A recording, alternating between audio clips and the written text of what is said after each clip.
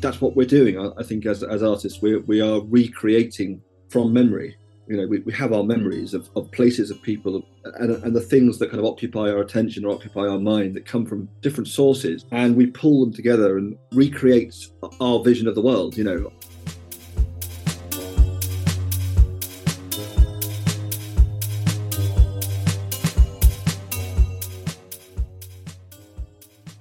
Welcome to the Flying Fruit Bowl, a platform dedicated to the discussion and exploration of art and the creative process. I'm your host, Aaroness, and this is the first part of a two-part episode with the amazing John Heywood-Waddington. For the use of paints, John explores the constructional nature of painting and the way in which paint can become a subject matter all on its own. I had a great time talking to John about his work, and I really hope you enjoy this conversation too. Right, Joe, then I shall start where I start with everybody, which is just tell us a bit about yourself and how you became an artist. Absolutely. So really, I guess it was, I suppose, like a lot of people, I loved art from an early age. I sort of got into it at school, and I was sort of, ever since I can remember, I loved drawing. It was like, play. And it was a way of just escaping the real world, and it was something I just remember enjoying from a very early age. And I think a lot of time it's spent at school, for a lot of people isn't that enjoyable. You have to lessons are a chore, whereas art always seemed like it was play. So I think becoming an artist was receiving a lot of encouragement. And when I was at school, and in my sort of when I was at secondary school, certainly I sort of began to take it more seriously as a thing I wanted to pursue. And then after, I didn't really becoming an artist. I didn't become professionally an artist really till about 10 years ago, I suppose. I didn't really consider that as a serious thing that I was going to pursue, because for sort of various reasons I went in different directions, and I've come back to it. But yeah, I sort of started off at school and then returned to it as an adult, and did a foundation course, did a degree, and then the masters, which I completed last year, which was at the City and Guilds School of Art in London, which was amazing. It was a brilliant school, a brilliant place that I'd always had my sort of sights on. That was City and Guilds, London School of Art. Sea Glass was brilliant, yeah. And so I was 44 when it was a 1 year intensive masters, and I think in a way I'm glad I did it. At the stage of life that I did, I felt like I was ready for it then, and it's just that's been a huge help. Yeah. So I think that's a really interesting consideration, the idea of being ready for education, because I feel like a lot of the time we're often kind of pushed into education, or it's considered like that's just what you do. Yeah. And I think for a subject like art, which is quite subjective, and to a lot of people, it's not a quote unquote proper degree. It's like you have to be at a certain point in your life with a certain mindset or a certain kind of consideration for life and what you want to do to understand the importance of such a degree. So I'm kind of curious, what is your opinion on art education, and is it important for an artist to have a degree, or what does having a more formal education give you? I personally think it is. I really value education. I've been very lucky in the education that I've had. But I think an arts education is really important, particularly because you need that encouragement, and you need it for various reasons. You need it for sort of from the technical point of view, and in receiving a kind of technical grounding in various skills, which I think are very, very important. That might be unfashionable to sort of say that. It sort of goes in and out of fashion as to the importance or not of skills. But it's much more than that. It's about your personal kind of development. Because I guess that being an artist is different. It's different, isn't it, to being a lawyer or a doctor or whatever it is. It's such a sort of all-encompassing vocation. And I think it's about your life and how you see the world and how you respond to it. And I think it is difficult to feel like it's a valid thing. Like I think you mentioned earlier that you is it a real subject or whatever? And I think that's why it's really crucial to have an inspirational teacher, or someone that makes you feel like what you're doing is valued. It's quite easy to feel lonely. Or to feel on your own as an artist, to feel like, what am I doing? What's the point of it? I might as well just give it up, because I'm not getting anywhere, and anyway, what I'm doing isn't any good. To be in an environment where you're among other artists, other people who want to do art, and to be nurtured, by teachers and tutors and encouraged to think and to reflect and to all of those things is invaluable, I think. Yeah, I think definitely like critical analysis and, just critique of, your own work and other people's work really kind of gives you an insight into kind of just how work is made and kind of where the people are coming from. Because I think it's very easy for us all to see really nice looking images on a screen and be like, oh, I like this. But I think a lot of social media doesn't give you the impetus to think about why you like it. Exactly. That's absolutely, that's so spot on. And yeah, absolutely. And I think that's social media is just a symptom of being in this world at this point, and it's got lots of very good things about it, lots of advantages, but it's also it changes the way that we interact and think about I guess behave as artists, and it's as people. But I think you said it's very you just said then that's the thing about people, that sentence people sometimes say, oh, it's very I like that, or I don't like this. Oh, that's good. That's not good. And one of the things I remember at City and Guilds, and this is another reason why I think arts education is important, is because that this tutor said to me, Teresita Dennis, early on, and near the start of the MA, and she said, try not to think about it about your work in terms of whether you like it or don't like it, or whether it's good or not good, but try to sort of evaluate, try to think about it in terms of, is it working or not, and why is it working, or why is it not working? And that's a more interesting way of sort of looking at it, more of an analytical way. And that sort of level of that you go into, it's a richer, deeper level of sort of thinking about art. You look at a piece of art, and you say, oh, I love that picture, it's great, and of course you might just have that reaction, and that's just your instant reaction to it. But thinking about why is really interesting. And I think that's the thing, as you say, the online world is kind of makes things, can reduce things a bit. I consider social media nowadays to be very passive. It doesn't really give you the chance to engage in a way that's actually more direct. It's like, this is nice, move on. Exactly. Disposable, dispensable. Yeah, and I think it's such a shame because, like, particularly when it comes to like art, like we're bombarded with so many different like artists and amazing work, and it's like even myself, when I do like artist research for the people to interview or people to feature, it's like it's just so much all at once, and it's like, how much am I paying attention to these people, or how much am I just scrolling past people and picking people at random? It's kind of like, how do you nowadays understand what grabs you or what interests you, because you're just bombarded with so much of everything at the time. That's so true. I mean, because we're so sort of we are so bombarded and saturated with imagery because of the technology. Because everywhere you go, you're just assailed by stuff. It's coming at you. So as artists, I guess we have to respond to that and live with that. And it can be useful, and it does have its uses, and it enables us to put our work out there. But you can easily get lost in social media and sort of thinking, just in the nature of using social media and posting your work constantly to see what the reaction is on, but it is, pros and cons. So why is art important to you? Art is a very good question. Why is art important?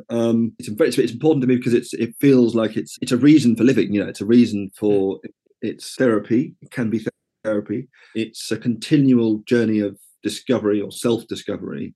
That's the thing I love about it, is that it never stops. It's not like I'm just doing this to get to that point. It's a constant inquiry and process of discovery, trying to find out, does that, why, that's not working, what if I put this with that, then. So you're constantly kind of trying to rearrange things all the time to create something, to recreate. And it's joy. It's joyous.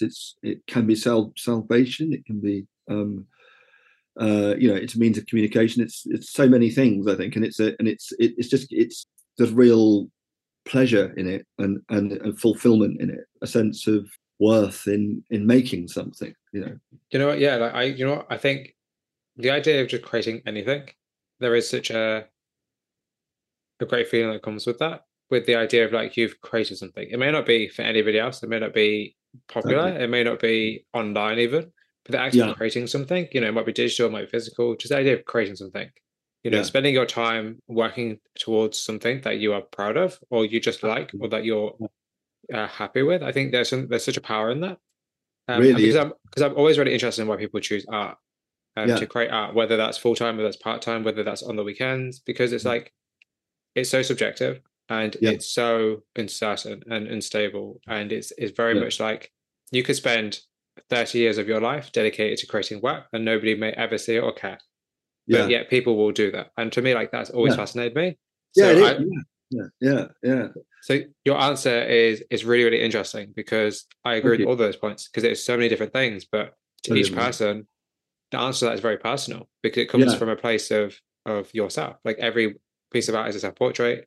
I'm sure Picasso said that, or somebody said that. Yes. I think it. Well, I'm not sure if it is Picasso, but I know that I love that line. I think it might be Picasso. Yeah, and it's true though, because your work is the sum of you, isn't it? It's the sum of all your parts. It's all some of all your interests, your life experiences. The things you want to say, the things you want to talk about.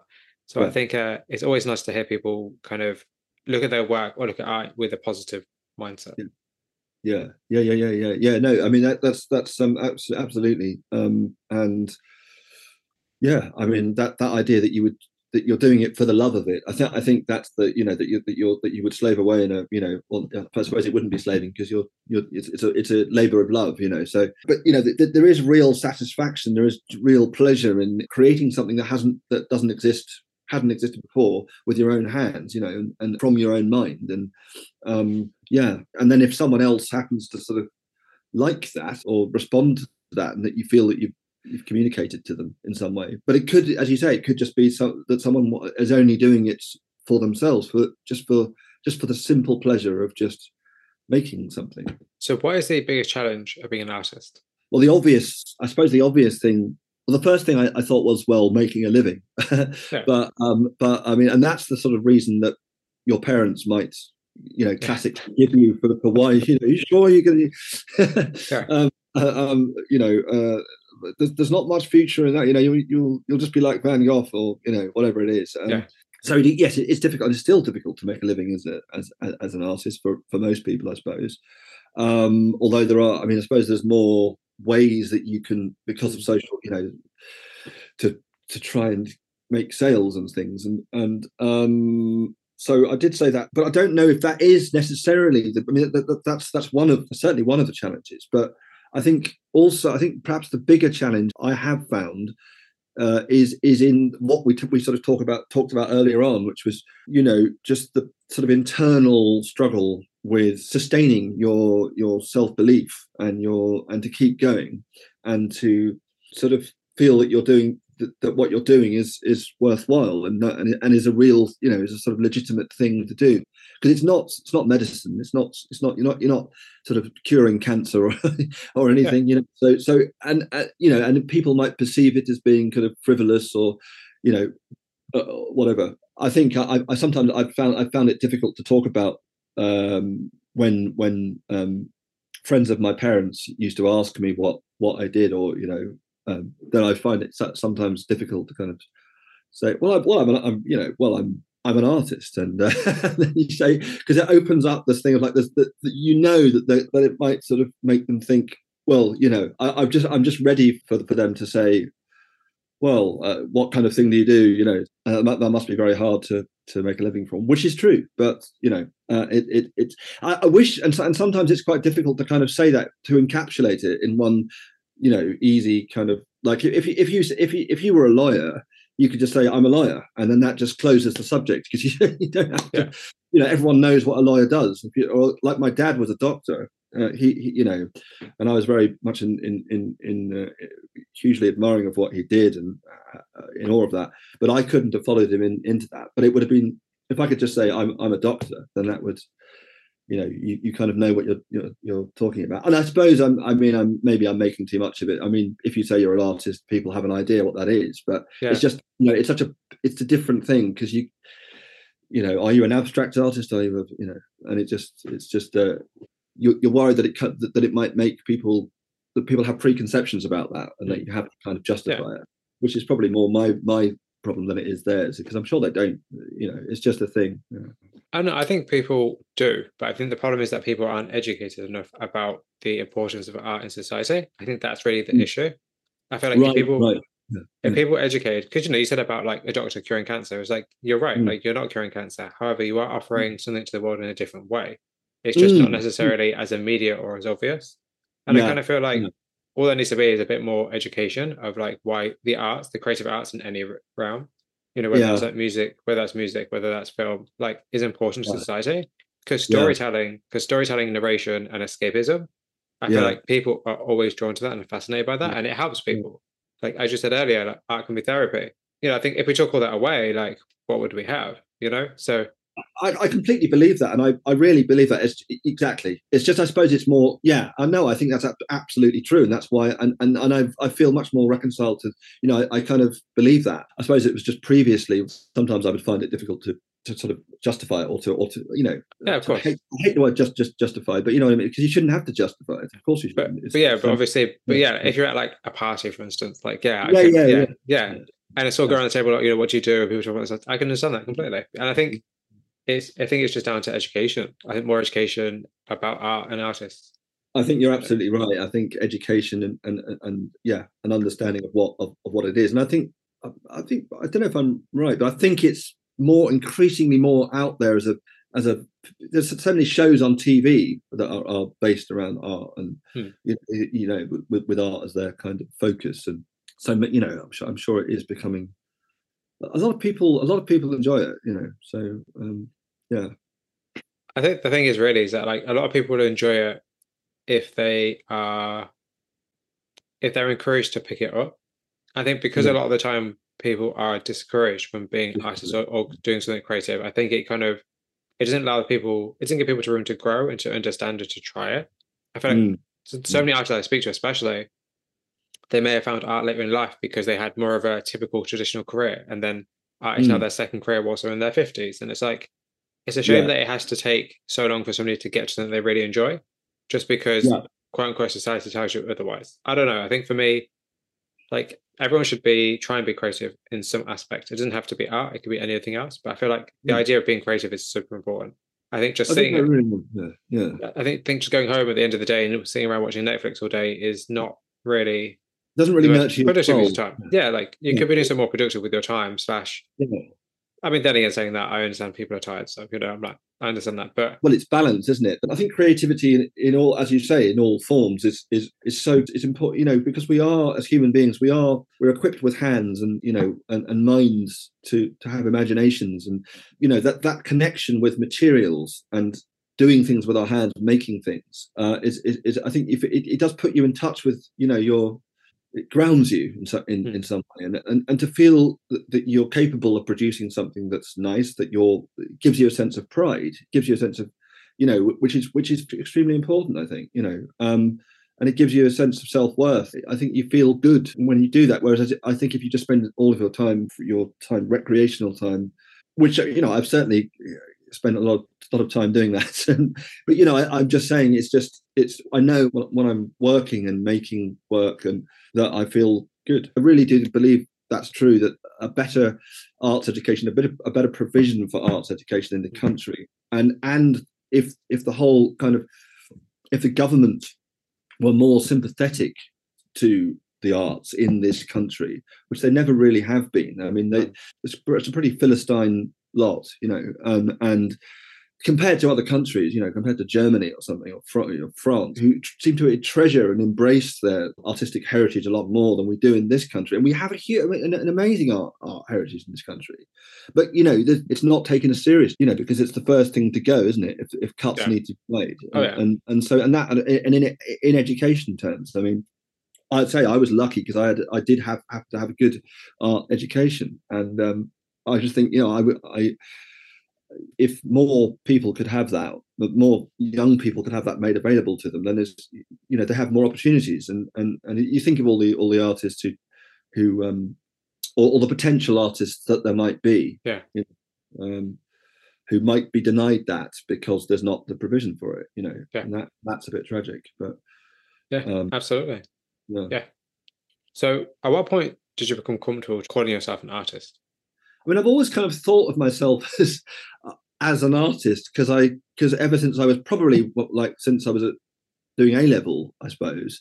I mean, because that was the thing, that was the kind of subject that I kind of gravitated towards, and I found that I had a strength in, that I had something to say, and it was my niche, along with English as well. Whereas other things at school, other subjects, I didn't really, I just felt like it wasn't me, I wasn't very particularly good at, or I didn't enjoy, and I wasn't particularly sporty either. I wasn't very good in sports, and I was never really picked for the teams in sport. So I think to discover there was something that I really that I had a certain ability at, and it was like discovering coming home. It's like that's my thing. So I've always kind of thought of myself as an artistic person, but being a kind of I guess as an artist the last 15 years, I guess, but yeah.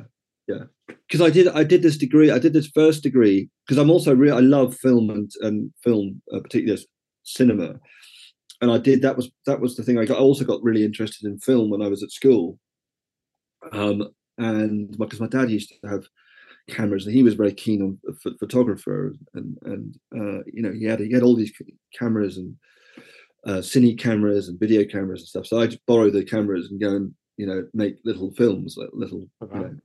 So that kind of, and that nurtures an idea and a sort of love of filmmaking. But I also used to love going to the cinema, just seeing films. And then I did a degree in at Royal Holloway back in the 90s, which was basically it was media arts, but basically it was film, TV, and so I got to make a short film, two sort of short films, and worked on other little short films there.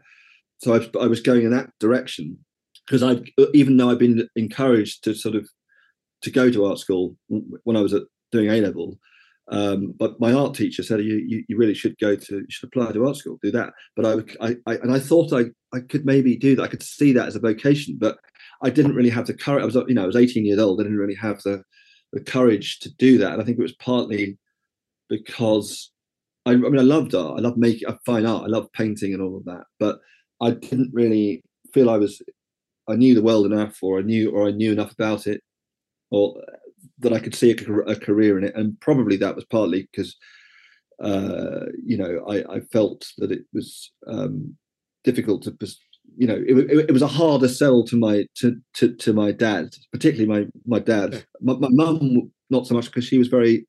I owe her a lot in terms of the encouragement that she gave me and in art. She kind of introduced me to a lot of art. She was really she is very interested in art, and she would take me to kind of shows when I was growing up, and so I had a sort of arts education through my mother really as well, going to Paris to see shows, going to see Matisse's work in Vence, and Cézanne, and the Impressionists, and going to trips to the National Gallery. And so that was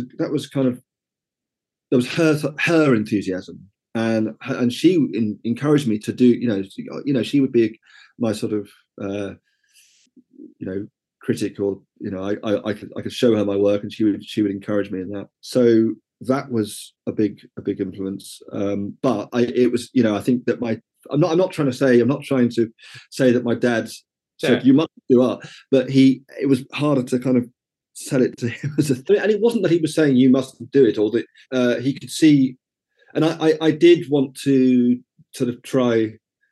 I thought, well, I want to go into the film industry because I love films. So I thought, well, I'll try, and because there's more of a clear pathway into a career, and it can be quite well paid, and so. That was I enjoyed my degree, and I really I still would love to be. I still got this fantasy of being a filmmaker. I still I still do I make sort of little short films. I have ideas for short film products, and so that's still a thing I'd love to do at some point. I did this degree, I made some short films, and then I worked on other short films afterwards, and I worked in the industry a bit, and sort of went down this different path. All the while, I'm kind of thinking about the fine art, the painting, and I did keep up that. I did sort of whilst I was working and stuff, I was doing evening classes in life drawing or whatever, just because I didn't want to leave it. I didn't want to leave it. I was into sort of filmmaking and writing films and just being involved in that world in whatever way. And I suppose I couldn't really decide what I wanted to do or how I was going to get there. I love the collaborative nature of making films. That's another thing that strongly appealed to me. And I suppose that's one of the ways in which it's distinct from fine art often is because if you're a fine artist, you're in a room, you're in a studio on your own a lot of the time, and if you're a writer, you're on your own. I think I was at that stage in my life where I didn't really know what I wanted to do in the film industry, or what I could see myself doing or achieving. So I got a bit lost. And I worked for a while in the industry doing, running, working at Granada Film, working at just doing stints here and there. I did some running on a film, and I worked at Ari Media, and I helped out, on short films and things like that. And then I just did a whole lot of different jobs and different from work. And all the while I was kind of thinking about, fine art and wanting to get back to that, and thinking that if I didn't sort of do something with that, then that would be a waste, because it was something that I'd had enough encouragement and enough people saying, oh, you should do that, or that's clearly something that to make me think that it was something I should take seriously, and not squander it, and not and give myself at least, allow myself the opportunity to really go for it. But that's the thing. And I think, I found it difficult to get to the point where I feel I can, I can kind of own that, or I can, for want of a better expression, to embrace it and really go for it. So, I'm now at a stage where I'm that's what I'm doing, and I'm enjoying it. It comes with its challenges, of course it does. And that's the thing. It's not like it's ever one stable. Hey, I've discovered the secrets to being creative, and then because of course I think all the time that I don't know, maybe that's not common, but I think most people who make art go through periods of when they're full of energy and they know what they're doing, and then they have days when they don't. So I think it fluctuates. Absolutely, yeah, absolutely. I think a lot of artists definitely go through I guess just the roller coaster of being an artist. Like there are days where you're heavily inspired and you just want to create, and you can create. There are times where you can't create because you're just stuck. You don't know what to do. You don't know who you are. You don't know what your purpose is with your art. And I think it's a very common thing. And actually, talking about work, let's get into your work. So, can you please describe your work for those who may not have seen it? Yeah. Okay. So I suppose I would describe my work as being, broadly speaking, figurative. Sort of in that tradition. I'm quite a sort of a gestural painter, and I enjoy the paint. And so the work, it shows its construction. You can see how it's been made, or it's quite gestural, quite expressive. It tends to be that I suppose the subjects, again, broadly speaking, sort of landscape, the figure situated in the landscape, but also the figure in domestic interiors, and they tend to be sort of facing away, or they're walking away, and they're and I think that they're kind of they're on the point of going somewhere, or they're looking out to something, and they're facing an uncertain future that's not that's how I'd kind of describe it. I've painted quite a few sort of seascapes previously, and now I'm kind of painting quite a lot of landscapes, or a lot of that's the sort of setting for a lot of them is the landscape. I did a sort of series of these diptychs during my MA, which I sort of started making, and they were kind of, I suppose, they were kind of referencing a kind of cinematic grammar, the split screen thing. But that's not something that's kind of definitive of my work. It's just something that it was kind of a series of paintings that I was exploring that with, and juxtaposing imagery. But I think figures lost in landscapes is one way of describing it. And I think there's much about the material as they are about the materiality of the paint. So I would describe it as performative in the sense that they invite you to kind of contemplate them as art objects, as to think about the way that they've been constructed and how they were constructed, or how they were painted. So I want my presence to be there, that to come across, and because I think there's it's the experience of making them as much as is a story, is its own narrative, as much as the object depicted. In a way, it's becoming more about the experience of making them. than it is about trying to portray a particular place. I think the two things are interconnected, because so much goes on in the making of a piece of art, a painting. I think that's what we're doing. I think as artists, we are recreating from memory. We have our memories of places, of people, and the things that kind of occupy our attention or occupy our minds, and we draw upon all this might be a whole diverse array of kind of source material and ideas that come from different sources, and we pull them together and recreate our vision of the world. That's it could be a memory of something that happened to you, or a place that you were, or a memory of an experience that you had walking. I'm talking about, I suppose, how that works with me, because I enjoy walking, swimming in the sea, just sort of things that kind of draw on. And then when it comes to painting them, I suppose I'm finding it touches on ideas of whether this comes across. I don't know, but it's because there is an ambiguity in them. But it's for me, they're about nostalgia and recreation, the sort of reliability of memory, mortality. I mean, that's a kind of subject that a lot of people, a lot of artists can say their work is about, because I think it does, to one degree or another.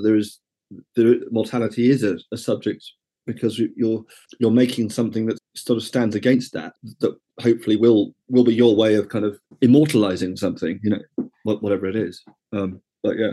So I'm really interested that you said memory, because I feel like because your work isn't quote unquote realistic, it's not hyperrealism, or it's not even necessarily photorealism, but the way in which the images can almost seem like distant memories, or kind of uncertain narratives, or they're kind of almost like these dreamscapes, I guess, if you want to call them that. Well, I'm glad that came across. That's sort of something that you've picked up in them.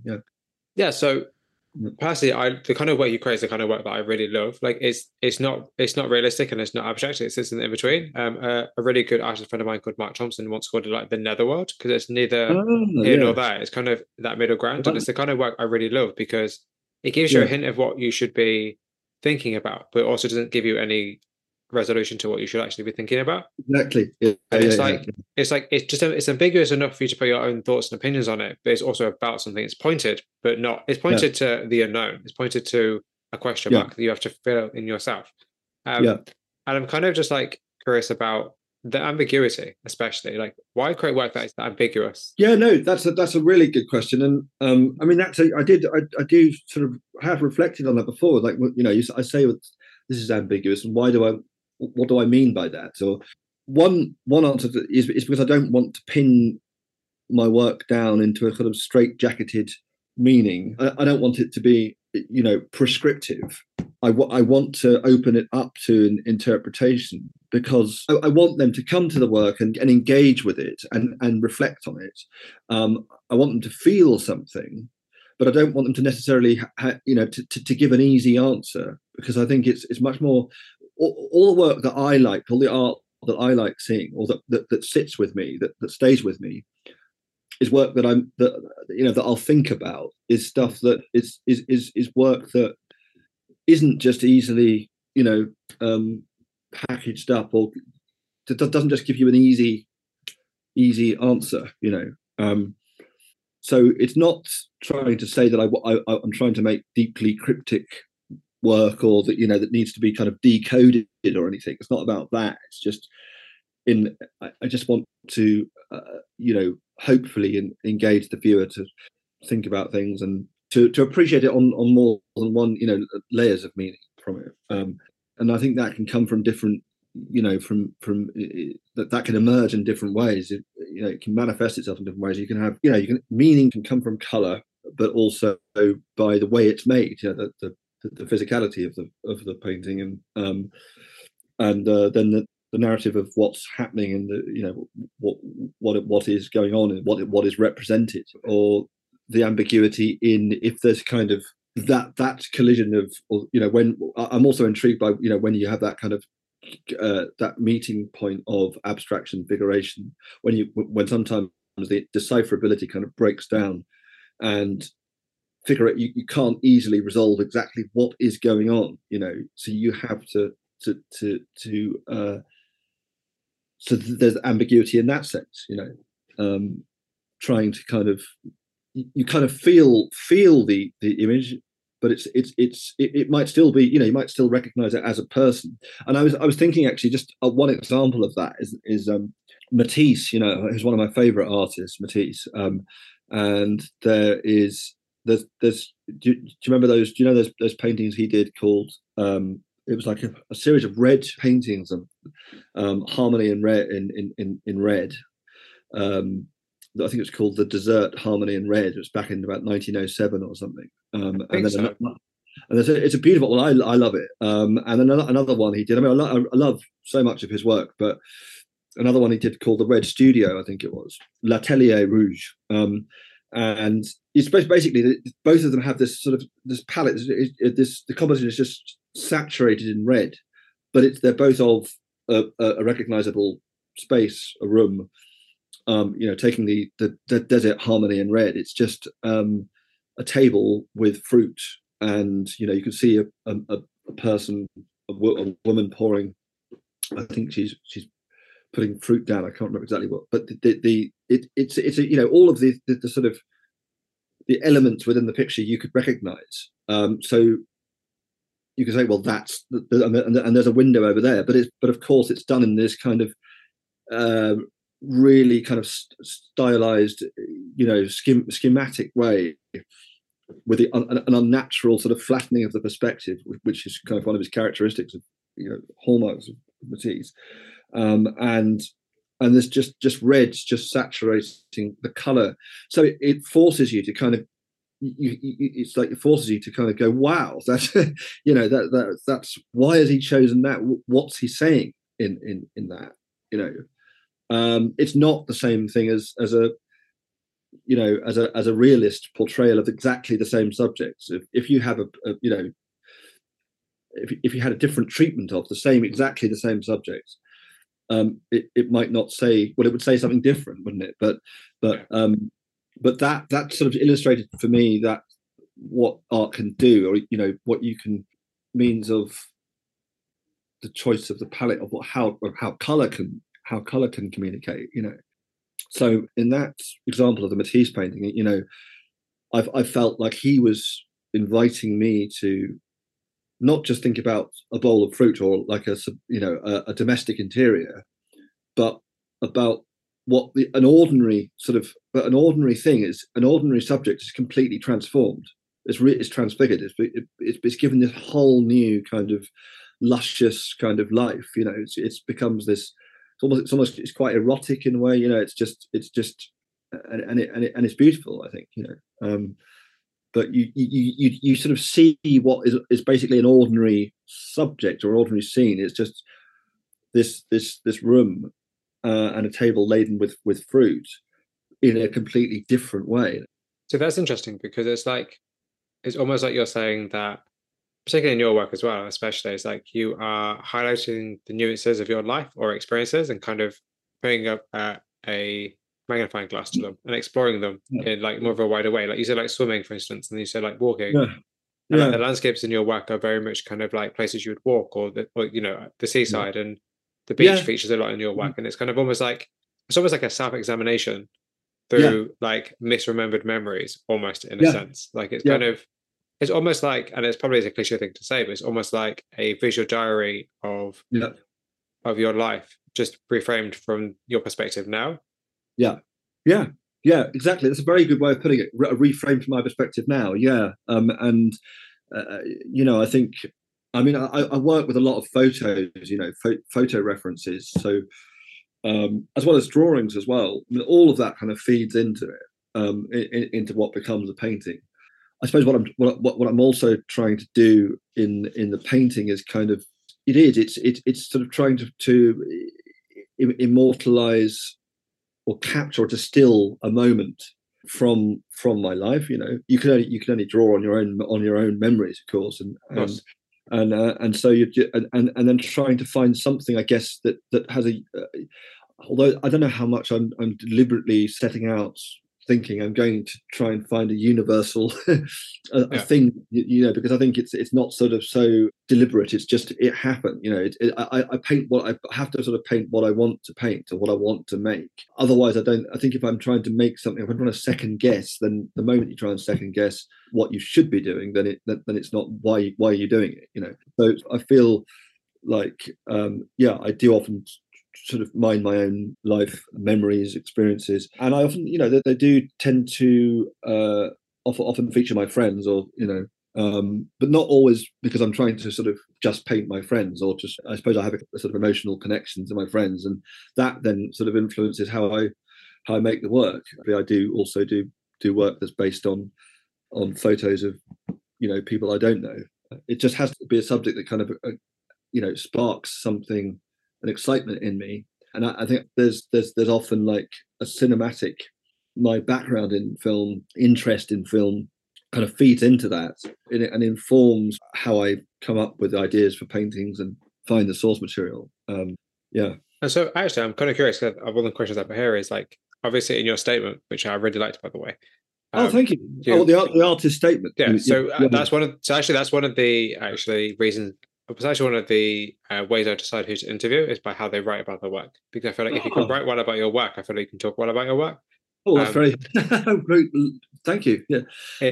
It hasn't always worked in the past, but for the most part, it does work because if I read an artist statement, I'm like, oh, this artist knows what they're talking about. Or like I look at their artist statement, I look at their work, and I'm like, I understand this work a bit more now. I feel like they'll be good at talking about their work because it's like. So that's the way I decide who to interview for the most part, not always, but for the most part. Not always, But in your artist statement, you said that your work is influenced by poetic and cinematic devices, references, and sensibilities. Yeah. So I'm kind of curious, like, how do you use poetry, especially poetry and cinema, as like a vehicle for your work? Thank you for asking me that, because I wanted to tell you, I wanted to sort of expand on that and elaborate, because I think I've often talked about before. I mean, I've often said, when asked about work, I like, I am influenced by poetry. I love poetry. I write poetry, Oh, wow. Okay. From time to time. There are a few things I've written that are on my Instagram account. But yeah, I don't always publish it, but I don't always put it on, but I put it on social media. But there are a few things on there. Poetry is something that I sort of discovered a love for when I was at school again. Around the same time, I was kind of finding a passion for art and making art, and at around the same time, there was this creative writing group. And school wasn't a place I particularly enjoyed a lot of the time. That particular school, I had a pretty, it was a tough time a lot of the time, and I wasn't very happy for certainly for the first few years there.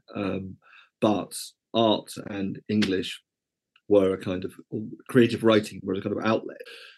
And I'm talking about my sort of secondary school. So I went, So anyway, I think poetry for me is it has a lot of similarities to cinema. It has parallels to shares a lot of qualities, I think, with cinema, and parallels to fine art, to painting. I think there are a lot of things that work, and I think that poetry is a very imagistic, visual form of writing. It's a form of writing that allows you to express and condense ideas and words in a very sort of highly stylized or concentrated way that makes people sort of think about things in a different way. You don't always understand them. Often they can be quite cryptic.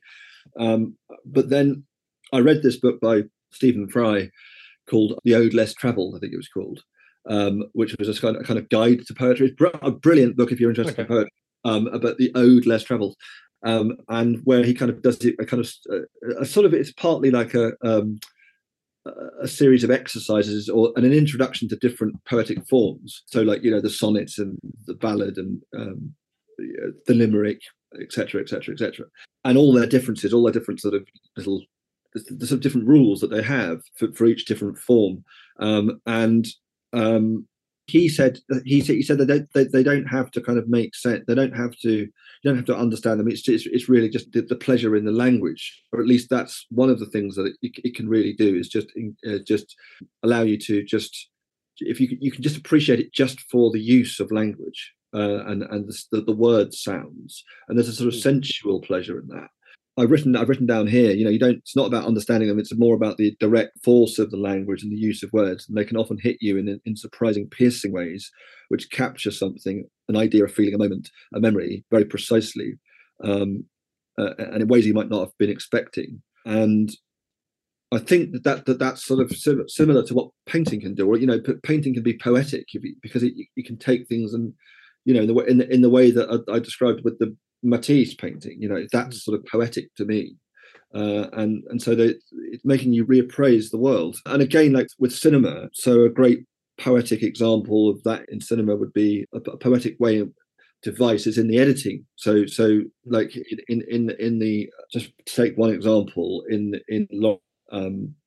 there's a scene where, I mean, it's an amazing film, but like there's that scene where there's a cut from, I think it's a match going at, someone blows out a match. I don't know if you've seen the film, but what film is it, sorry? Lawrence of Arabia. Oh, it's no. Amazing film. It's just, it came out in about 1962. It's got Peter O'Toole in it, and it was a classic. It's an old, but it's you need to see it on the big screen. But there's a cut from someone blowing out a match to this amazing, spectacular kind of panorama, and that is so. I remember just seeing that and it being, wow, that's visually, that's the most amazing. To cut from this kind of close up of a match being blown out to this sunset over this spectacular view. It said so much just in that one edit. And that's the cinematic equivalent to what poetry can do in putting one word next to another word that's completely unexpected and that jolts you. Because wow, I didn't expect that. I didn't sort of. So I think just in I love reading poetry, and I can get ideas from, on a subtle level, just sort of a line from a poem can inspire a way of thinking about a painting. I love Keats. There's that poem, an ode on a Grecian urn, which I keep coming back to because I love the ideas in it, and I love the language in it. But I guess contemporary poets, Larkin and I say contemporary, but 20th century poets anyway. Yeah. But Seamus Heaney and Auden among them, and so I think it can be a line I could just take from a poem, or just having that can inspire me to sort of think about how I might make a painting. Or Bob Dylan's music. I love Bob Dylan's music, and he's a poet in my mind in the way that he uses language and his lyrics. Yeah. So that's just taking it, and then because I sort of do from time to time try and write my own stuff. I try and I think the one can feed the other. If I'm making a painting, that might lead to me thinking about a piece of writing, and then so forth, and then back again. And in terms of the sort of cinematic influences, I mean, again, when I'm thinking about the subject matter for paintings, a memory of a sequence in a film will make me think, that looks like that, or that references that. And I'm just thinking of like the with those seascapes that I made. I sort of had a whole series that kind of, they were people at a beach, and they were me and my friends in the North Sea, and at the Aldborough in Aldborough, this town in Suffolk, and seaside town in Suffolk, and I think there were some of the images there, some of the paintings that I made that were kind of based on, that had the quality of a kind of World War II film, and there's something very dramatic, and I think that's what I think I'm trying to dramatize, or I want to bring that quality in my paintings of kind of dramatizing subjects that are actually in real life. They might be mundane, they are often mundane, or they're recreational things, but I want to distill some quality about them and transfigure them through the painting. It does, and it's interesting that you mentioned the seascapes, or like the figures in the landscape, the figures in the seascapes, because like they're quite bleak, they're very grey. Like the idea of like a war film, particularly, like the colours are always muted, the colours are always bleak. It's always kind of like these long stretches of horizon with like maybe like a solitary figure and like the idea of impending doom or danger. And it's like your work doesn't encapsulate that very, very well. And I think that's interesting how you can take like the artistic sensibility from one medium and transfer it into another medium. I think that's always really interesting. Yeah, we just have all of this at our disposal. You know, we have so many different art forms that we can, you know, be inspired by, to take into other art forms, you know, draw on for inspiration in other art forms. And yeah, I think it's sort of being a bit of a magpie and, you know, grabbing that one thing. So I always feel like you're only going to expand the current medium you're using if you look at sources outside of that medium. Because if you're just kind of looking at the same thing over and over again, if like, let's say, for instance, you take inspiration for other artists and that's it, you're never really going to expand what art can be. I think bringing in different elements from cinema, from poetry, especially poetry, fascinates me. The idea of writing, I like words and imagery are so fascinating because I have a huge interest in like words with images. Like I have a few prints over here that are like words and images together because they're interesting. But it just like extends what the idea of art is. And I think you only really do that if you look outside of your medium and kind of bring in new ideas. Otherwise, you're just going to be doing the same thing over and over again as possibly other people. Yeah, exactly. Yes, exactly. And you need to keep looking and keep open to other sources of ideas from other media, you know. And and I like the idea of cross pollination and working across different disciplines, and you know, and I think they do. You know, they each can feed into the other or inform the other one. You know, so it's just like expanding your visual vocabulary. You know, your resources that you have. So you have a really interesting painting style. You know, which we spoke about earlier. Like it's neither abstract and it's neither real. It's kind of that really nice, sweet netherworld middle spot where like netherworld, it's kind of just like it's very like imaginative, but it's also very considered. But I'm kind of curious, like, how do you approach artistic reality in your work? Like, do you consider each of your images to kind of coexist in the same world? And do you consider your art to be like a different world? I mean, yeah, I guess I do. I mean, I think because of the way that I paint, I'm quite sort of gestural or quite physical with the laying on of the paint and the way that it's made. So it does draw attention to its own construction. So in a way that I think that the works do kind of coexist in the same kind of world because you can sort of recognize them as having my painterly application. You know, the way that I make the paintings is quite performative, so you can see the brushwork, the marks. I want those things to be kind of visible. I want that to be kind of parts of the work. And I think that the work is you know, I'm glad that you kind of made that observation about the way that it's not exactly of the real world. They're not exactly real. They're not really realistic paintings. They don't belong to they're not photorealism, certainly not photorealism or hyperrealism. It's not something that I could do, and it's not something I don't have the sort of skill to do that. But it's not something that I'm interested in doing for myself. I admire that work, people who can do that. I think it's extraordinary. But I just sort of always feel, you know, I don't know. I feel like it's not something I'm. For me, it's the material of the paint that I'm interested in as much as anything. So that is a subject in its own right, in a way. It's kind of it's that sort of coming back to ambiguity again, or that the point at which it, in the kind of laying on of it, in the application of it, what it's capable of expressing, its own kind of language, you know, beyond the descriptive language of this is an orange or this is a mountain, you know. Because we understand what a mountain looks like, but I think painting has its own language, and it you know, it's capable of creating its own sort of meaning, its own signs, you know, as it were. And so that's that point where the kind of representational, recognizable imagery kind of dissolves into ambiguous representation or abstraction, and we can't quite resolve it.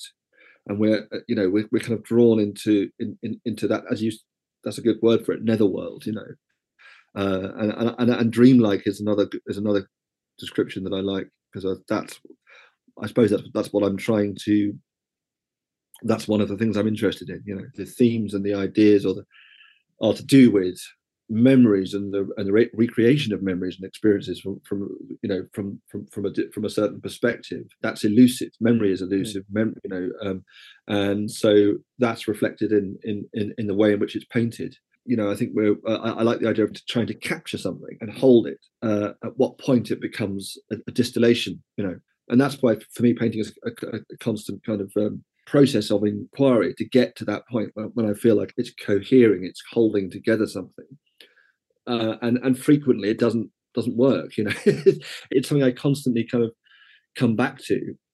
I mean, it's frustrating. I mean, I'm sure you know what I'm talking about. Absolutely. And it's frustrating, but then we keep going back and trying to perfect it, or trying to get to the point where it is distilled or does say what we want it to say. To answer that question, that's what my answer. So the reason I asked that question is because, well, for a few different reasons, really. Firstly, it's just because like I feel like art is very interesting, and the images that you create as an artist becomes like their own world, because artists are very much like world builders. The whole idea is that like the imagery you're creating is not tied up to the real world, whether it's realistic or not, because even a photorealistic image is just an image. It's like a photorealistic painting is still a painting. It's an object extracted from the real world, placed within the real world. So it's still its own.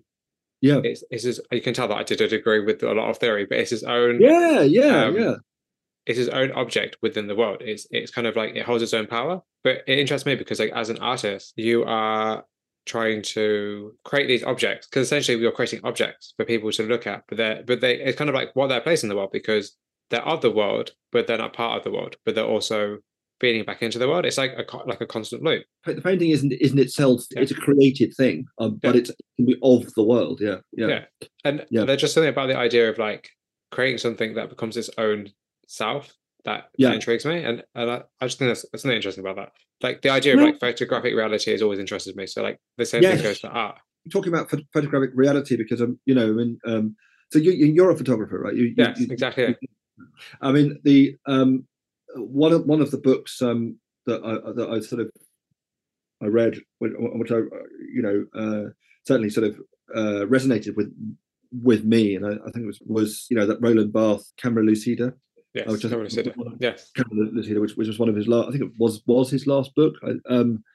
And this idea, he had these two ideas of the studium and the punctum, and this idea that this is a kind of a theory he employed in specifically about photography. It's not really applied to painting, but it's but it is tied in with an idea of mortality. I think that the photograph was taken in it at a specific time by someone, and that in that we could recognize in the photograph a punctum, which is the kind of piercing point, right, that differentiates it. Is that right? I think the generalized thing that we can all understand, and which is the studium. So there's some quality within a photograph that arouses an emotional response, or that pierces us in some way. And I think because my work, or a lot of it, I am referencing or using photographs that I've taken. Again, not entirely they're not entirely my own photographs, but by and large they are. It's finding something within that photo that I could call the punctum, that spark that I'm drawn to, and then think about wanting to recreate in a painting, to capture kind of a lyrical moment. Actually, what are your source materials like? Like, what kind of source materials do you use, and how do you choose what kind of imagery to recreate or to redevelop? My source materials, that's good. Yeah, because I mean, well, my source materials, I mean, they tend to be photos. Like photos are one of my source. So I do use a lot of photos. So I do kind of go around usually with my phone camera, just snapping away, and often thinking, well, I could use that. That could be, I could see that working. So I work from those photographs, and I'll print them out. So I've got a hard copy, and then so I often also then kind of manipulate them or edit them in Photoshop for compositional reasons, or to heighten certain colors if I want to do that, or to take things out.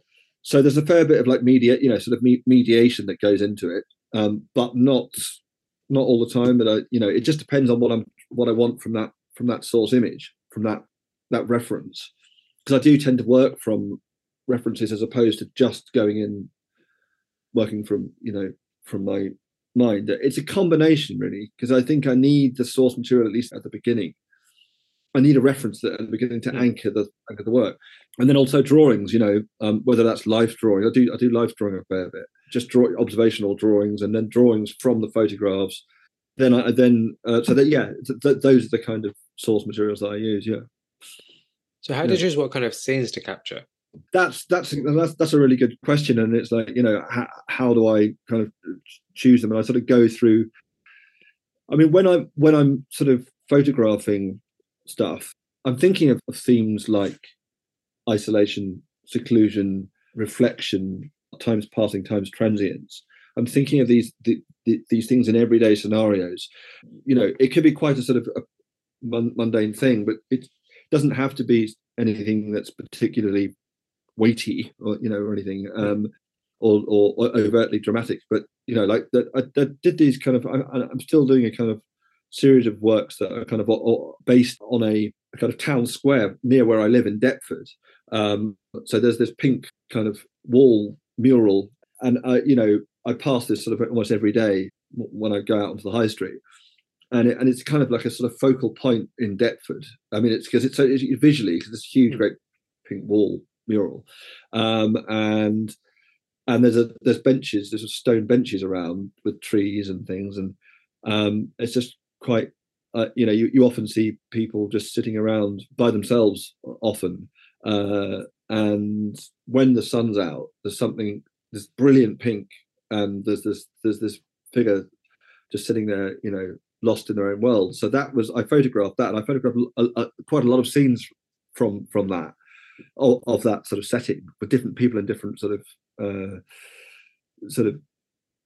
attitudes of just postures and stuff, and I thought, that could be an interesting subject for a painting. So I took that and printed that out, and then worked that up into paint. And I've got about 5 or 6 different kind of works on that in that sort of on that subject,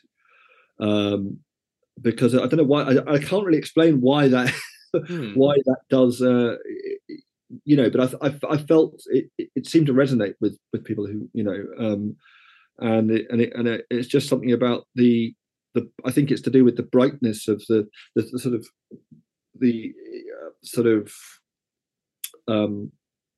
the color, because it's such a sort of bold color. It's and this kind of outdoors scene, and it's an urban scene, but then there's this person just sort of in their own world. There's this kind of flamboyant sort of scene, and then there's this person lost in their own world, and that interested me. So that was just to take one, and then with other ones, I mean, like I go back through the phone or look at the phone, and I think that can work, and then I'll cut it, crop it, if it needs that. Sometimes because I've got a folder that I just put all of the stuff I think could be photo references for paintings into, so I can just go back and then look through it. So sometimes I forget that I've got these images that I've taken. I go back and I find ones, like, oh my god, and I revisit the same images, because I think you can still mine the same subject and make a completely different painting. Oh, of course, yeah, because your life experiences have changed, and you as a person have changed. So exactly. your approach to a subject like a year from now would be completely different as it was like 5 years ago. Exactly, because you're a very different person. I think that's a really good way of considering like a subject, and because sometimes people don't want to, like, maybe they don't approach the same subject twice, but it's like, absolutely, because it will always be different, because you're always different. Exactly. Absolutely, yeah. You exactly, and that's because we are always changing, aren't we? Our experiences are things that we're going through, change our view of things, and it's interesting to me, because I feel like a painting, like unlike a photograph, a painting is a time-driven process. So like you choosing a certain scene to paint is like, that's a choice. That's a choice. If this is something I'm going to spend my time on.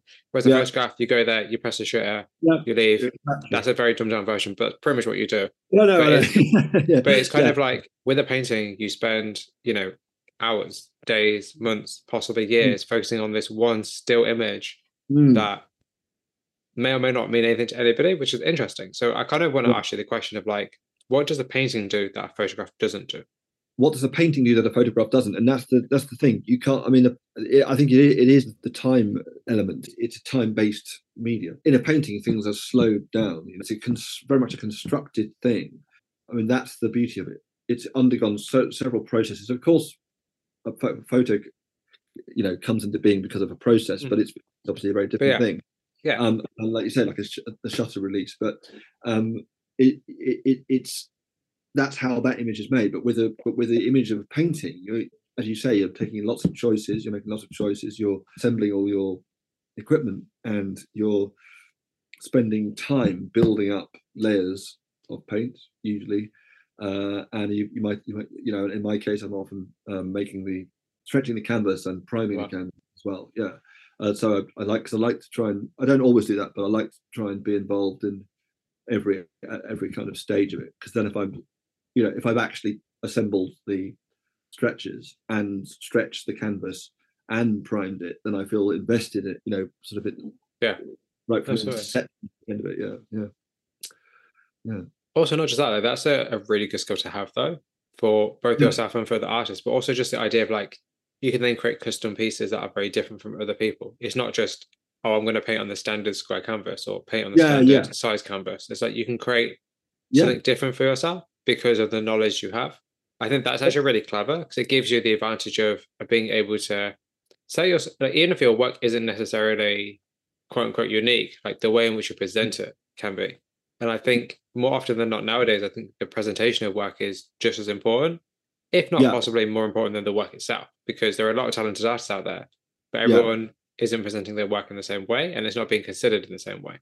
So I think that's actually a huge advantage you have then if you have skills like that. Yeah. Well, I mean, when I was at City and Guilds, I tried to learn. Because they have these wonderful workshops there, they have the wood workshop and metal workshop and sculpture room, and so I did try to. I did a workshop in making stretches and things, and making a frame as well, making frames.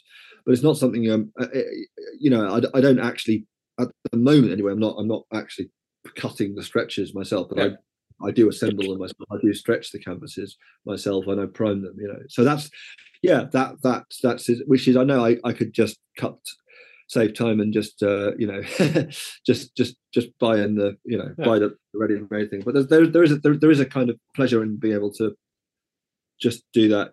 Just make up the stretches yourself. Yeah. Like for me, I feel like a few different things. I feel like there's such a good idea to have like an additional skill that is related to your work, but also can be integrated within your work. I think that's really, really interesting. It gives me a curiosity about it's kind of, it just makes you think like, oh, okay, so you're interested in learning different skills, which says to me that you'd be interested in learning other different skills that will improve your painting or improve the way that you approach your painting. But secondly, it also goes back to earlier what we were saying about art education. Like this is also one of the benefits of art education. That when you do a foundation, you get to experience everything. So you get the ability to do that. Because I was going to say, like nowadays, like outside of education, like having any kind of like woodworking or metalworking workshops is going to be hard to come by without paying a lot of money. These skills aren't easily picked up. You can watch YouTube, sure, but you need the space and the time, and you don't always have that, particularly outside of like a 9-to-5 job. So like the idea of like having the time to be able to create and do stuff and learn stuff is also very valuable as well. Not just the time to paint, but the time to learn additional skills. Absolutely, yeah. No, that's exactly another reason, and absolutely ringing endorsement for an arts education, because those all of those skills are extremely useful, extremely helpful in being an artist. It's a huge benefit to have those. So I wanted to ask you about the balance of figures and the landscape in your work, because what I really love is that your work contains both, but they're quite. It's quite like an equal measure. But there was, I think it was Cindy Sherman, but I might be wrong. But I remember in her entire film still series of work, she was talking about the idea of using herself in the landscape and how she wanted to make sure there's a balance between her and the landscape. And it kind of made me consider, like, within your work, like how do you balance the figure and the landscape? And do you consider one of them to be more of a focal point? I mean, for me, I am drawn to the figure, the human figure. Ever since I first did life drawing when I was at school. I mean, I remember that being a sort of one of those moments when because we were the first year that were allowed to do life drawing at school. I think they hadn't really done life drawing, or they hadn't done the nude figure, and we were about 16 or 17 years old, but that was just having that experience of being able to draw from observation of a real, actual human being in front of you, sitting there. There is something that it's sort of, it doesn't compare, that the photograph of a person doesn't compare to the real person in front of you. That there's something, the immediacy of an actual living, breathing human in front of you, especially if they are without without their clothes on, is that there's something sort of, it's because you're confronted with your the human condition. You're confronted with what it is. That's me as well. And then you start to. So in a way, it's quite moving. In a way, I think there's something to do. I suppose it reminds you of that we are what we are. That we're mortal creatures, and so I think So the figure as a kind of subject, as a starting point. I think it's how I can anchor my work, and the figure in the landscape. I mean, I suppose I would start off with the figure being a focal point, but I think I'm extremely inspired by landscape, by my experience of being in landscape of one kind or another, whether it's the mountain, trekking in the mountains, or whether it's being by the sea, or going on long walks, with friends in the country. And so in a way, I might start off with the figure, but then in my kind of representation of the landscape, the two become entwined, really, because the landscape can be. I want the landscape to have a kind of. I feel about the landscape as if it has a kind of almost a living presence, and so I think also I think I'm drawn to this idea of the immensity of landscape, and how we can be, how the human in relation to landscape can be kind of overwhelmed, or can be this idea of scale, and that also just on a visual level, on a visual aesthetic way, can be quite a dramatic idea. So I think that there's a sort of vulnerability about the figure in nature, in the landscape, but it's also something that's quite when you see that figure kind of surrounded by the elements, and how we understand ourselves through landscape, how we relate to the landscape. We have a lot of sort of we are creators. We human beings are sort of, we understand ourselves. We have a conception of ourselves, unlike pretty much as far as we know, other as a sentient species, and so that's what makes us. That's why we are artistic, or that's one of our ability to be artistic is a sort of function of our humanness. Is our way of trying to make sense of our place in the world, and our relationship to the landscape, why we're here, and all of those those kind of questions that we ask ourselves. So I just think there's something quite sort of moving, and at some level, about the human in this natural landscape of which he is a part, or she is a part, or they are a part. I'm drawn to that as a subject, and I think that's partly why in some of my works the landscape kind of, it's becoming more my work is sort of, there's a tension between the abstract and the figuration, and I think there's some paintings I've done where the human is the figure is kind of almost getting lost in the landscape, becoming abstracted into the landscape. Yeah, that's interesting, because the landscapes themselves are landscapes and paintings generally are always really interesting, because landscapes are a place in time. They're like a space. They're like the space that we occupy. It kind of gives us a lot of thought to think about, like, how we utilize space, and the way which space is either commodified, or it's kind of our own, or it's public, or it's private.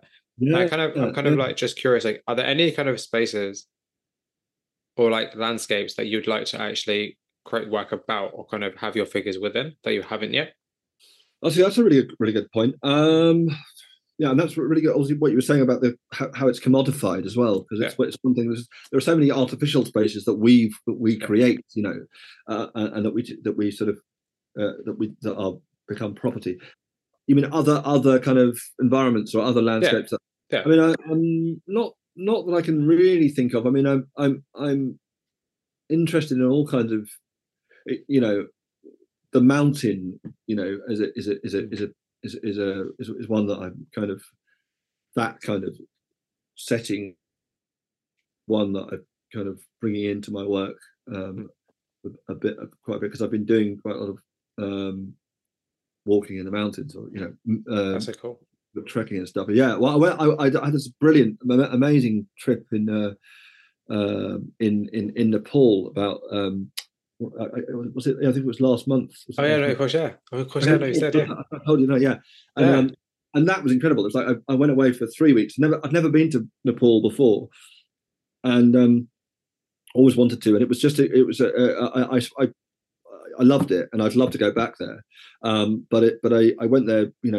One of my main reasons for going was to do this trek, because I really wanted to just go on, have a 2 weeks of just where it was a kind of a day by day. You just get up and you go walking, and then you get exploration. You just get explore a different environment. Exactly, explore a different environment, and it was extraordinary. I loved it. And I was, every day was like, oh God, it's just so I took loads of photos from that, and I'm going to be using that in my new work, So I wanted to resume by talking about the diptychs that you created for your MA. Yeah, I just wanted to kind of ask you, because there are certain images like Tree Man and Reminisce, where where does the idea of diptychs come from, and kind of how do you think that these images are very different to your other work? I'm glad you asked me about that, because it was something that I want to kind of explore further and get. I decided I would sort of experiment with diptychs, because it was born out of frustration, because I seemed to be hitting a brick wall with what I was doing at City and Guilds art school, and it was like sort of the end of the first term, and I don't know. I guess that's what happens sometimes. You just you don't know what you're doing. You can't sort of figure out what your subject is, what you want to say, and I think for me, part of what was brilliant about my time at City and Guilds was that they did try to encourage us to do a lot of self-reflection, and it was almost, as much about sort of, I mean, everyone might have been at different stages, and they might have known exactly what they wanted to do. Also, some people might have felt like they knew what they wanted to do more than others. But I suppose it was a process of self-discovery, and I think art anyway for me is a constant process of self-discovery and self-inquiry. But it was structured in such a way that there was regular kind of critical analysis, and whether that was in tutorials and group tutorials, or individual tutorials, and in seminars, and we would do presentations, and constantly be kind of sort of asked to sort of search within, and to think more deeply about our work, and what drives us to make work. At this fairly early on during the year, felt like I'd sort of it was like I was going through I was kind of trying to figure things out. So I thought a way of kind of activating something, a way of sort of taking it. It's like a cut and splice technique. It's an editorial technique, simply juxtaposing one image next to another image that is apparently unrelated, or maybe unrelated, creates a kind of hybrid, and produces provokes a reaction, and hopefully invites the viewer to sort of make a connection between those images. And even in me, trying to see what that elicited in me, what kind of reaction that working with my own images, own photographs and things, making kind of narrative or subtly narrative connections between them. And it goes back to this kind of interest in poetry and the sort of cinematic grammar about, I suppose, taking very, very simply, those two images put together are almost a sort of reminiscent of a kind of split screen montage in a film. And so, as I say, as I probably mentioned before, a lot of my influences are from cinema, because I studied film and love film, and so consciously or unconsciously, that's sort of in my vocabulary, or it's something I'm drawing on. And I think anyway, it's entered our kind of consciousness, hasn't it? Because it's massive part of our sort of cultural life. So it's something that we can draw on, as well as all of the imagery that we have from fine art, from art history. So we've got all this available at our fingertips. Yeah, it was literally just wanting to put these two things and see what kind of story that said, or what that provoked in me. So I with Reminiscence, I think was one you mentioned. Was one of the early sort of ones I tried, which was basically it was a photo of me, a sort of throwaway photograph, just of me in sort of domestic interior setting, put next to a photo I'd taken out of a rainy train window one day, and it was completely there were two completely different times. And I'd sort of tweaked that. I'd sort of in Photoshop, whatever, I'd edited that one of the sort of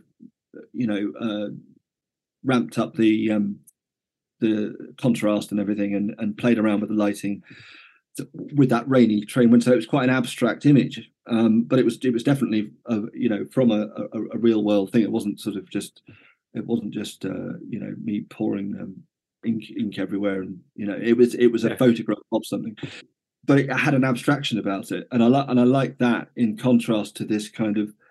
It was just a relationship between the two things in the kind of color environments, because in the interior where I'm sort of sitting, it's actually me sort of sitting completely unposed, really. I was just like looking down, looking a bit preoccupied, and it's quite a low lit room, and the color was kind of similar to there were comparisons you could make with the kind of abstract rainy, but that was an exterior. So you had the exterior and the interior, and I just liked seeing what the two played, how the two played off each other, and was the figure me thinking about this rainy abstraction, or what's going on. So it was just something that enabled me to kind of to access something, because I think what I was trying to get to was a point where I could almost like give myself permission to be the painter I wanted to paint in the way that I wanted to paint, which is expressively. Now, whereas prior to that, I had felt I'd like sort of hamstrung, or I felt like I'd kind of tied myself up with kind of restraints that I didn't need to hold. I think that I was painting pictures of. I was trying to find a subject matter which gave me a vehicle to use the paint, to express the paint in paint, because as I've said before, I think for me the subject is almost equally the paint as it is the object, the reference. So the paint becomes and the way that I paint becomes the subject as much as anything, but it tends to be rooted in the physical. It's of the world. So in figurative imagery. So that I think that was my struggle at that point, was to try to find a way of allowing myself to paint in the way that I wanted to, if that makes sense. Have you experienced this, where you kind of you're running out of ideas, or you're not it's not flowing? I'm sure. Yeah, so you need to make a change from what you do to kind of understand what else you're interested in within the same kind of subject matter. And I think for artists and art, I think because you want to kind of stick to figurative work, or at least kind of like the human condition and kind of like the psychology behind human interaction, for instance, I think trying to figure out what to paint is extremely hard, because it's like you can paint anything, but it's like, but what are you actually interested in? That's it. There's every available idea, and so you have to. I think what it comes down to is, and this is another remark, comment that a tutor made to me that sort of struck that I thought, oh, that's yeah, just bear that in mind, because I think she said, well, it's, you just have to find the thing that fuels your desire to paint, that fuels your, what are you trying to say? So it's about sort of almost identifying. That's half the battle in a way. It's like you're wearing the wrong clothes, or if you're trying to paint in a way that isn't reflective of you, or that was perhaps a bad. No, that's a great, yeah, because it's like forced. It's forced. Yeah, and it becomes like inauthentic, and it becomes very like you're just doing it for the sake of doing it, but you don't necessarily enjoy it. Whereas as an artist, exactly, you want to enjoy it. You're putting a lot of time and effort and dedication into it. You have to enjoy it. If you don't enjoy it, it doesn't come across in the. It's like it's sort of, and I heard someone describe it a bit like love. And I like that sort of analogy, that it is like, if you don't love it, if you're not enjoying it, then it won't translate into a good piece of work, I don't think. Yeah. Because I think it's like, if it's forced, then it's, there's a kind of contrivance about it, and then it becomes very tortuous, and so I think that's, for me, that's kind of like, that's my body telling me something, or communicating to me. If ever I find myself going, oh God, this is like I'm grinding through this is shit, this is, I hate it so much. Why am I? And I've done that before, where I've kind of been worked on a painting thinking, this is absolutely shit, I hate this, why am I doing this? I don't want to paint like this is rubbish. Why am I sort of almost tormenting myself to, what am I trying to prove? And I know when it's flowing, when it's loose, when I'm it's me speaking, when I'm saying what I want to say, or expressing it. But I mean, that's half the battle. I think that's half of the struggle. And so I think so much of it, in order to get to that point, I mean, obviously there's all the, there's lots of things, and lots of sort of hurdles, or lots of things you get better at, hopefully, as you go on. But just things like, there's the technical, can you do this? But then there's so much of it is knowing what you want to say, or what are you trying to do, and why, what's the motive, and even if you don't know, then that could be that's the sub, that's the thing. Maybe it's just but sort of understanding that and sort of owning that, I think, seems to help, I think. And I think I've, touch wood, I've got better at that. I feel like artists always know what their work is about. They just may not know it consciously. But I feel like subconsciously they do, because you're the one creating the work. If you didn't know what it's about, you wouldn't be creating it. There's some question, there's some topic, there's some kind of conversation you want to have through your work, which is why you're creating it. Yeah. And I feel like, I agree with you. I feel like artists should definitely take the time to really sit down and actually think about what it is they actually are saying to their work. And also, is that what they actually want to say? And like, do they line up? Yeah, exactly. That's absolutely true. And I mean, that's another thing. I do keep singing City and Guilds' praises. It's like I'm an ambassador for. But I really had a great year there. I really I liked that group of people and learned a lot. And another thing that we were sort of encouraged to do a lot was, it was to write these kind of, what are they? Something they call self-reflective forms. And everyone, I think everyone was a bit, oh God, because you have. Yeah. It's almost like a requirement, but I did find them a bit of a chore. But then I found them useful, actually, and I still, I do still try to. I don't actually fill out the forms, but I do try and answer the questions on those forms, because they would be really kind of pertinent and questions that you think, God, how do I answer that? Because it's I think there was things like, well, first of all, it was about 6 or 7 questions, but there was things like, well, describe describe what the piece of work looks like. If you couldn't see it, well, if the person, if you're trying to just describe it to someone who can't see it, and then what materials have you used, and what's the composition, and so forth, and then then sort of like, why have you used those materials? Why have you chosen to use oil paint? And that's the sort of thing. Initially, I thought, God, I didn't really think about, really give it much thought as to why I used oil paint more than I did, say, acrylics or whatever. And what is it? Because every material does carry meaning, doesn't it? Everything has own properties and its own qualities and everything. So, but yeah, things like that, and then what do you think is successful about it, and what isn't successful about it? And I think sort of I did trying to identify things that weren't successful was almost as useful and valuable as saying what was.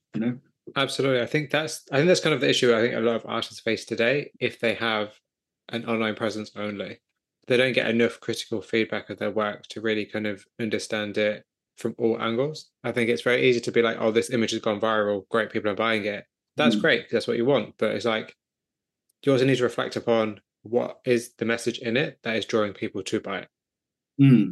I think, I have a few artist friends who are amazing artists who are very much at the start of great careers, but I feel like they just need to have a little bit more kind of critical analysis of themselves in terms of like, how does their work impacting people? Like, what is it saying? And why are people interested? Because if someone's interested in your work, you want to know why. At the end of the day, selling it is great, and obviously you want to do more of that, but you want to know, how you can kind of foster that. Like how you can put that in the next piece of work, and how you can kind of expand a conversation that people are already having about your work. Because in that way, because I think with particularly online, like your audience grows as much as you do with your work. And I feel like maybe if you create a piece of work that people love, you want to kind of expand a conversation that the work has to more people to create different kind of work. And like maybe your body of work will go in a different direction because it's the audience has just as much input as you do, as the artist. I know, I think that's just an interesting consideration in terms of like, analysis and kind of looking at your work is very, very, very important, I think. I agree. It is like a dialogue between you and the audience, the viewer. I think you need to be able to understand why it's connecting and what it's saying. And sometimes you don't. I mean, it's like it's difficult because I suppose sometimes because it's a visual medium, because it's a visual language, it's not a verbal language. Sometimes you don't want, you almost feel, well, it says what it, because it's a painting, that it messages its communication. But of course, if you can kind of try and express what you're trying to say in that, then I think it's just all part of enriching, and it's an enriching to sort of think about it in that way. I think about the work, and but yeah, I mean, the diptychs were. I mean, it's something I want to do more of because I find it an interesting process. I just find it an interesting way of approaching work, and just setting up these juxtapositions. And it's not that I necessarily understand. It's not like with the diptych of reminiscence that I know exactly what. It's not prescriptive.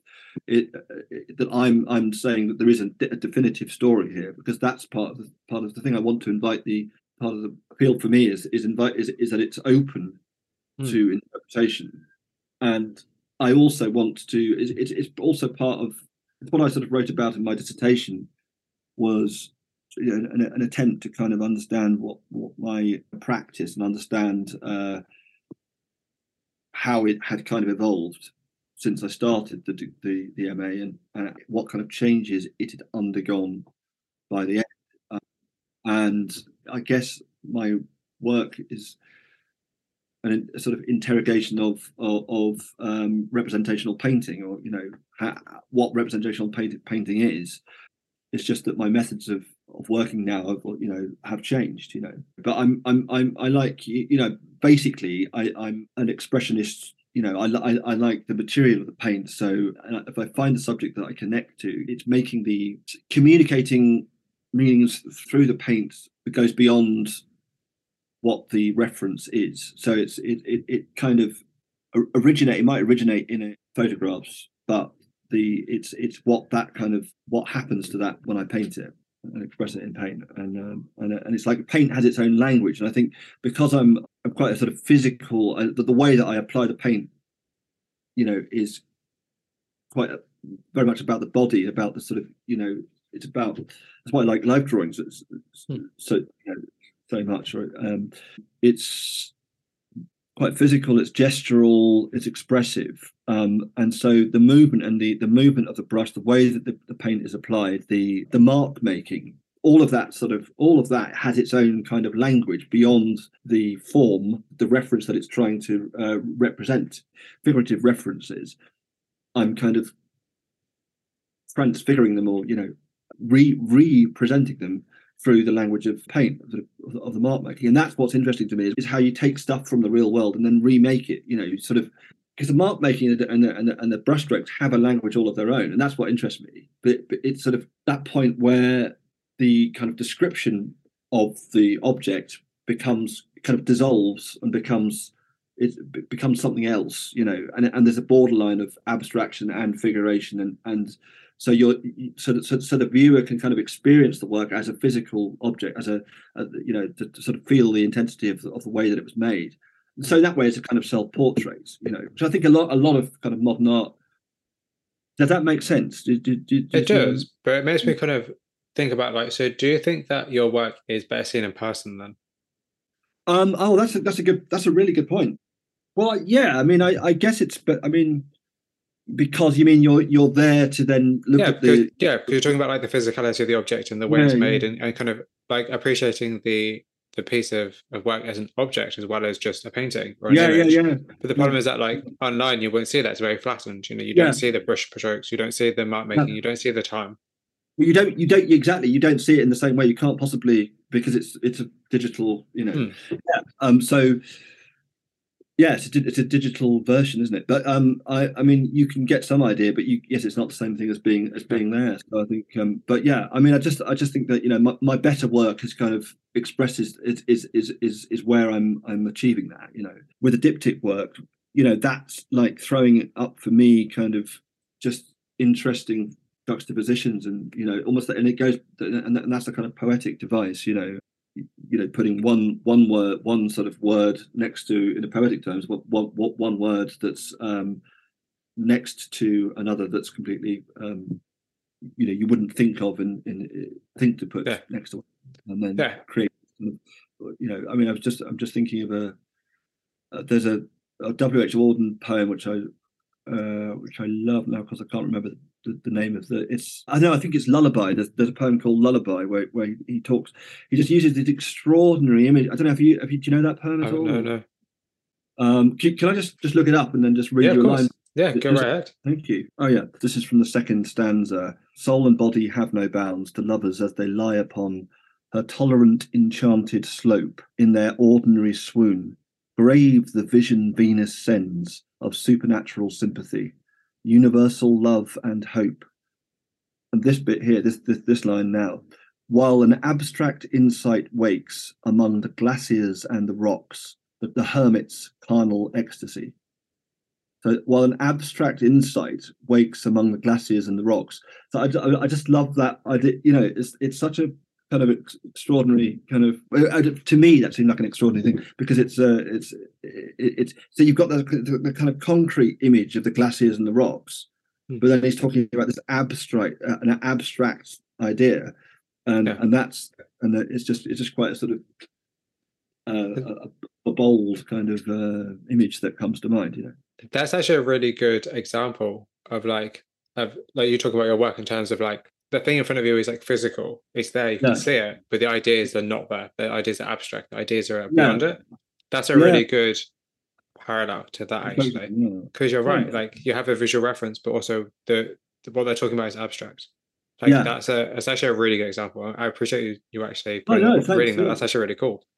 Cool, yeah, thanks. It is. Yeah, no, I mean, I that was just one poem by him that I really liked, and there was another one I think it was called "As I Walked Out One Day," which is one evening, which has got some absolute belters and real gems in there. Yeah, in terms of the imagery. Yeah. So, do you ever worry about repetition of ideas and kind of imagery as you create new work? No. Okay. I had to sort of think about it. No, not really. I mean, I do think that about repetition of ideas. I mean, I think because I've done that.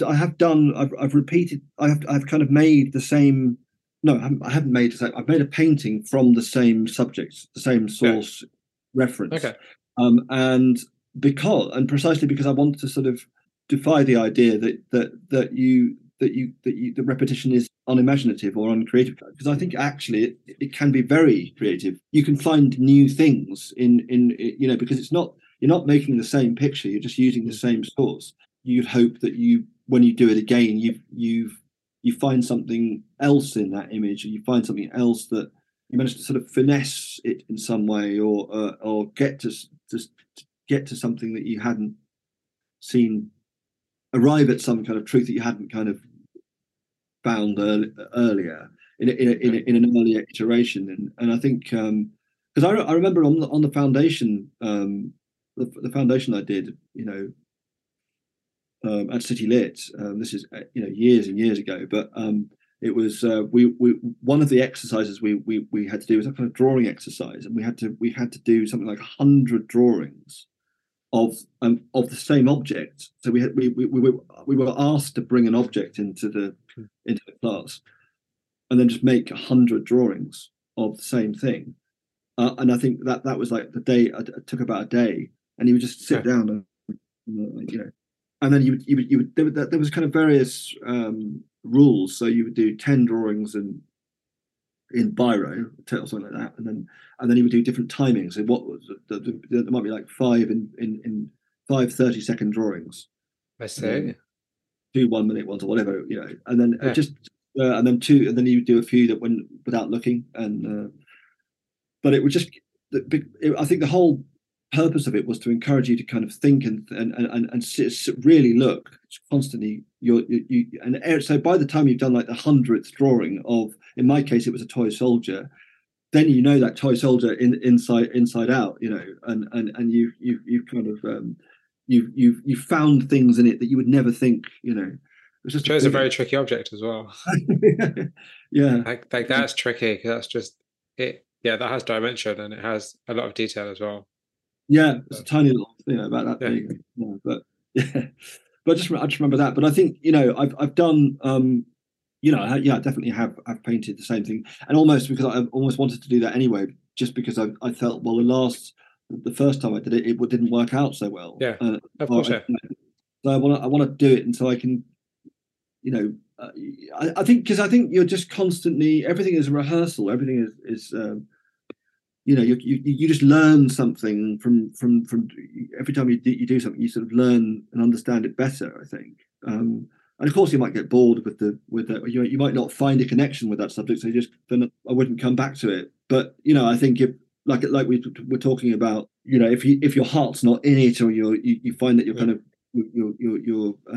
it's forced, then that for me is the alarm bells of the alarm bell from previous experience. Don't carry on, just drop that and do something, start something new. But I've done, like, one of my MA paintings that I did, I thought at the time, that it was all right, but I subsequently really didn't like it. I sort of thought there's so many things I found fault with. I just wish I hadn't shown it, but I chalk it up to experience and perspective. Yeah, exactly. And I liked some of the things. I was pleased with a couple of the things I showed, but there were a few that I think would have done differently, and so I've reworked one of them. I'm happy with it. So.